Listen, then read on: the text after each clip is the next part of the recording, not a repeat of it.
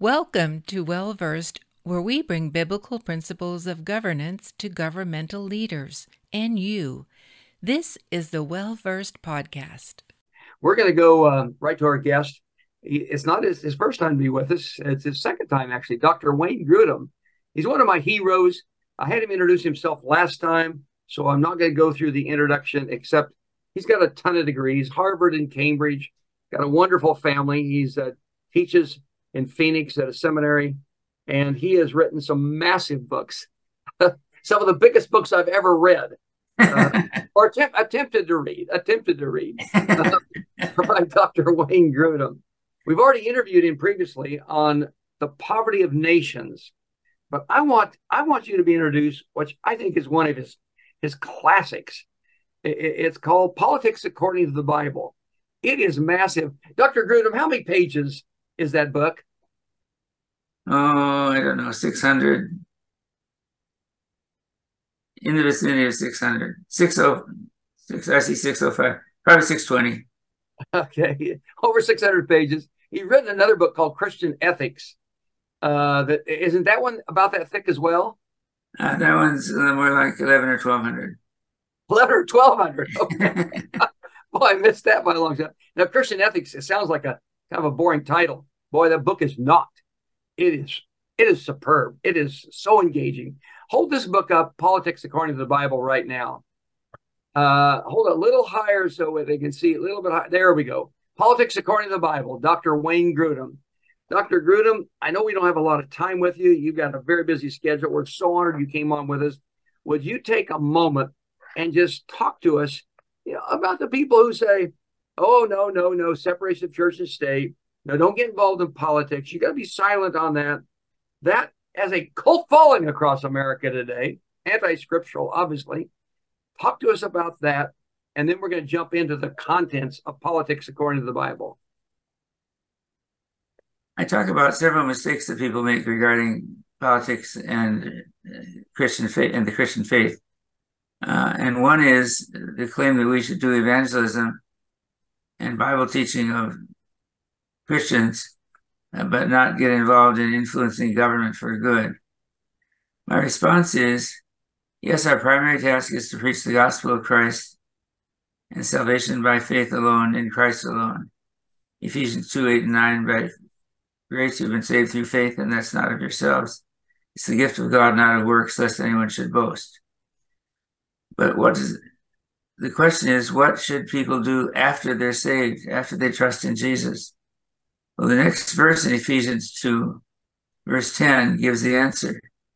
For we are his workmanship, created in Christ Jesus for good works, which God prepared beforehand that we should walk in them. So God wants us after we're saved to do good works. Now, the question is, do I love my neighbor as myself? If so, I want my neighbor to have a government that protects him or her against robbery or theft.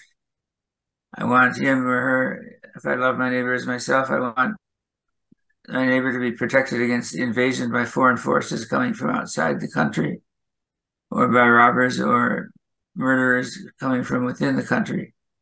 If I love my neighbor as myself, I don't want my neighbor's my neighbor's little girl to be told by a teacher that she's really a boy, and puberty blockers administered without the parent's choice. That's a political issue. If I love my neighbor as myself, I don't want biological males competing in women's sports activities and running away with championships that they don't deserve. If I love my neighbor as myself, I want contracts to be enforced and laws to be administered fairly and no one be above the law, and so on and so on. Government has a huge impact on people's lives. So if people say the church shouldn't preach about political issues, I say, well, are you not going to preach on Romans 13 that talks about the role of civil government to punish evil and reward that is what is good? Are you not going to talk about 1 Peter 2 that talks about civil government? Are you not going to preach about the books about the teachings in Proverbs and in the Psalms about righteous and evil rulers? Are you not going to preach about the narratives in the Old Testament that talk about good and evil kings over Israel? there's a lot in Scripture that talks about righteous and good government that reflects God's principles for human conduct. And we should teach those things. So I don't think Christians should ever attempt to have government compel religion. That's a mistake that was made in previous centuries. But people eventually realized that genuine faith cannot be compelled. We know that as parents, we can bring our children to church, we can send them to youth group, even send them to a Christian school. But the decision to trust in Jesus as personal Savior is one they must make themselves. We can't force it on them. And if Christian parents can't force their children to become believers, then surely government power cannot compel genuine religion either. So that's why we wisely, I think, uphold and protect the freedom of religion in the United States, because genuine faith cannot be compelled by force. So where am I on this, Jim? Well, this is pretty remarkable. This is probably, folks, the strongest defense, biblically grounded, scriptural defense for being involved governmentally of any single work I've ever seen. 600 and some pages of it. Yeah, 60 issues. You touch on a lot. You want to just, is there any more you want to say about the principle of why we ought to be involved? And if not, then we plunge in right to specifically what are the issues you cover in that book. By the way, I was with, on one occasion, listening to Senator James Langford speak, and he referenced every book in the Old Testament. It is written to, about, by, for, or involves government. So I texted him. I said, "Can I quote you on that?" And he said, "Well, I know 37 of the 39 of the Old Testament books do, for sure. Let me think on that." But then I had a guy on my staff. I said, "Go through and find out every book in the Bible that refers to government, by government, written for government, or alludes to government in some way." Yeah. All 66 books do precisely that. Yeah. And I decided to look and see where in the Bible God's people influenced secular governments, not the government of Israel, but secular governments for good. And it goes all the way back to Genesis 41, where Joseph was second in command to Pharaoh, king of Egypt. And we have Esther influencing King Ahasuerus to save the Jewish people from destruction. We have Mordecai, her relative, who was put in command in a high government position. We have Daniel witnessing to King Nebuchadnezzar about breaking off his sins and practicing righteousness. We have John the Baptist rebuking Herod for all the evil things he had done, not just for the wrongful marriage, but for all the evil things he had done in the Gospel of Luke. And we have Paul reasoning with Governor Felix about righteousness and self-control and coming judgment. And the Greek word there means dialogue back and forth about different policies. It means dialogue back and forth, and that would have involved governmental policies. So in Old and New Testament, there are instances of God's people influencing secular government for good, and God approving of that and viewing it with approval in the narrative of Scripture. Also, we have church history. Well, can I go on? Yes, by all means. In 1912, the Chinese government outlawed the horrible practice of binding women's feet in childhood. That was under Christian influence. And in 1829, under Christian influence, the government of India outlawed the practice of burning widows alive with their dead husbands. That was Christian influence for good. Another example is the slavery issue. In England, William Wilberforce started a lonely campaign to outlaw the slave trade and then slavery itself. In 1807, the slave trade was outlawed. In 1833, slavery itself was outlawed in the British Empire, which surrounded the world at that time. It was a huge decision. And that was a Christian influencing government for good. Now, when people say we shouldn't get involved in politics, I say, were these the wrong decisions? Those were cultural issues. Those are political issues. We have Martin Luther King, a Baptist pastor, in our own recent memory, who preached from the Bible and said racial segregation and discrimination was wrong, and brought about change in our country. So I think there's a long history of Christians in it. What happens is the gospel comes to a culture and individuals are born again, and then it begins to affect their marriage, and it begins to affect their parenting and their families. The families are changed. Then it begins to affect their business practices. Businesses are changed. It begins to affect their educational system, and education is changed. It begins to affect their painting, and you get Rembrandt and other amazing painters. You get in the musical realm, you get Bach and Handel with their incredible musical compositions. So the gospel affects one area of society after another, and transforms society gradually over time. That's happened throughout history, and it should be happening again today. But it will only happen if Christians are willing to take the whole counsel of God in Scripture and apply it to the whole of society, and that certainly includes government and politics. The other thing that happens is that God calls different people to different emphases. God calls some people to reform the educational system and the school board in their community. He calls other people to transform the way businesses are conducted. He calls some people to influence football coaching or golf tournaments with Christian influence for good. But he calls some people to influence government for good by running for office and serving in office. For example, I don't think that Mike Pence is going to be the nominee for the Republicans for president, but he was on the debate stage, and he's very forthright, has been very forthright as governor of Indiana and as vice president and now as a candidate. He's been very forthright in his personal belief in Jesus Christ as Savior.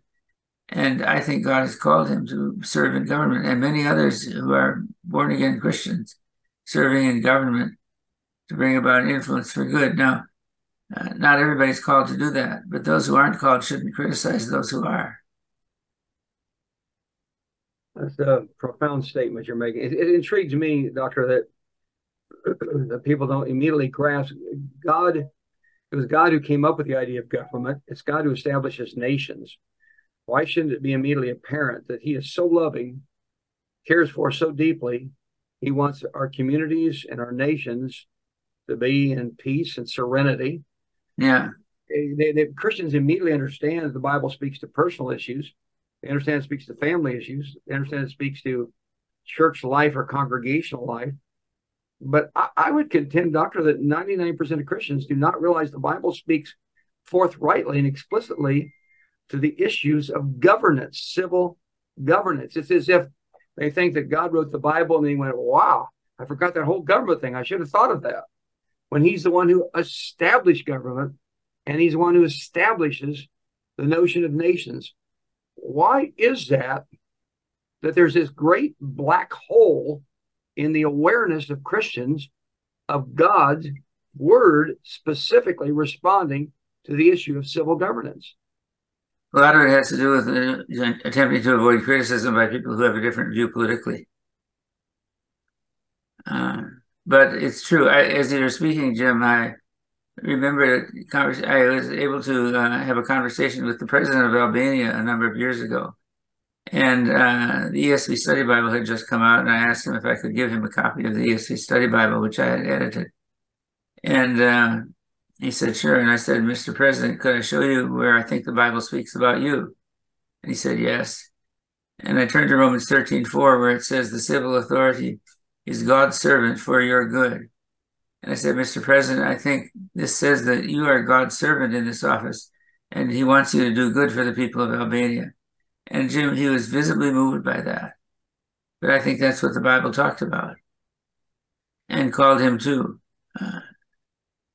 attempt to do good for the people. It's interesting you refer to that particular country. It kind of touches my heart. My book just came out. My book called Well Versed, lays the biblical foundations for 30 political topics, just came out in Albanian. And I met with former prime ministers of Albania just quite recently. Let me ask you, in your book, Politics According to the Bible, extremely profound writing, very thick book. Name some of the topics you address in there. Maybe look at your table of contents and you start just reading off the contents, because I want people to understand. They know it talks about abortion and marriage. They get that. But when it comes to all the other issues of life, it seems to draw a blank in the minds of most or so many Christians that the Bible speaks to the issues of civil governance, to these very specific aspects of governmental life. All right, here are some topics: the courts and the question of ultimate power in a nation, abortion, euthanasia, capital punishment, self-defense, and ownership of guns.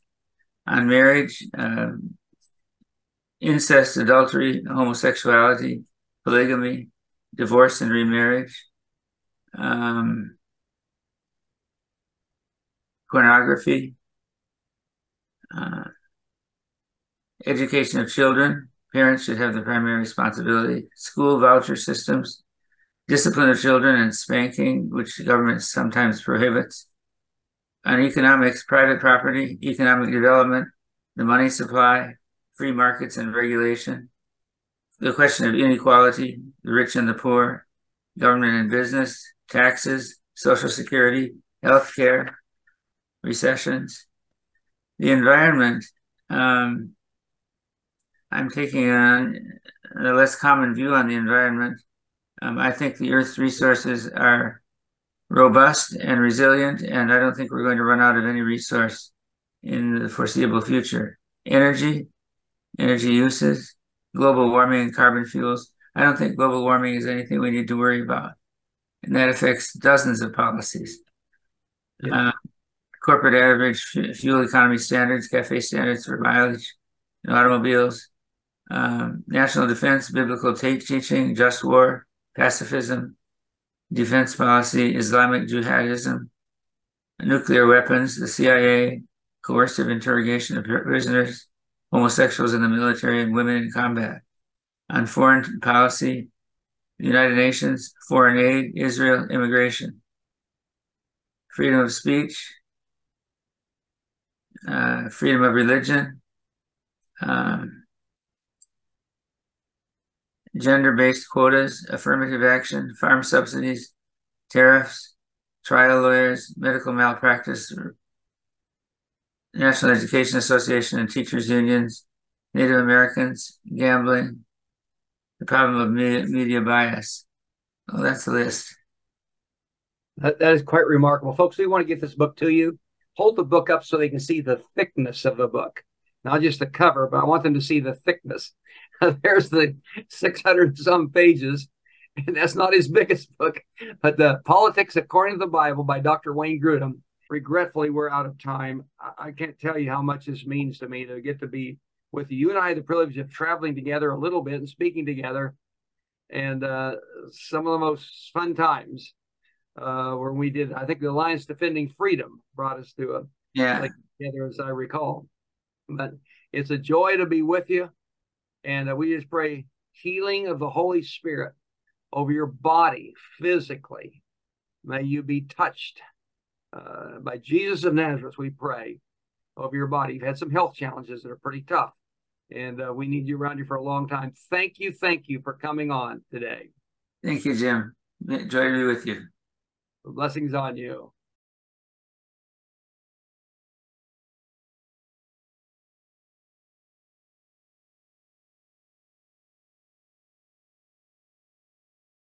I hope you enjoyed today's episode. Please read the show notes for additional details if you would like a copy of the book or resources mentioned. Remember that Well Versed is a 501c3 tax-deductible nonprofit organization. We rely on your support and partnership. Don't forget to hit subscribe to keep up to date with our latest episodes. Leave us a 5-star review and tell your friends to subscribe too. Thank you for listening to the Well Versed podcast. For more information, please go to www.wellversedworld.org.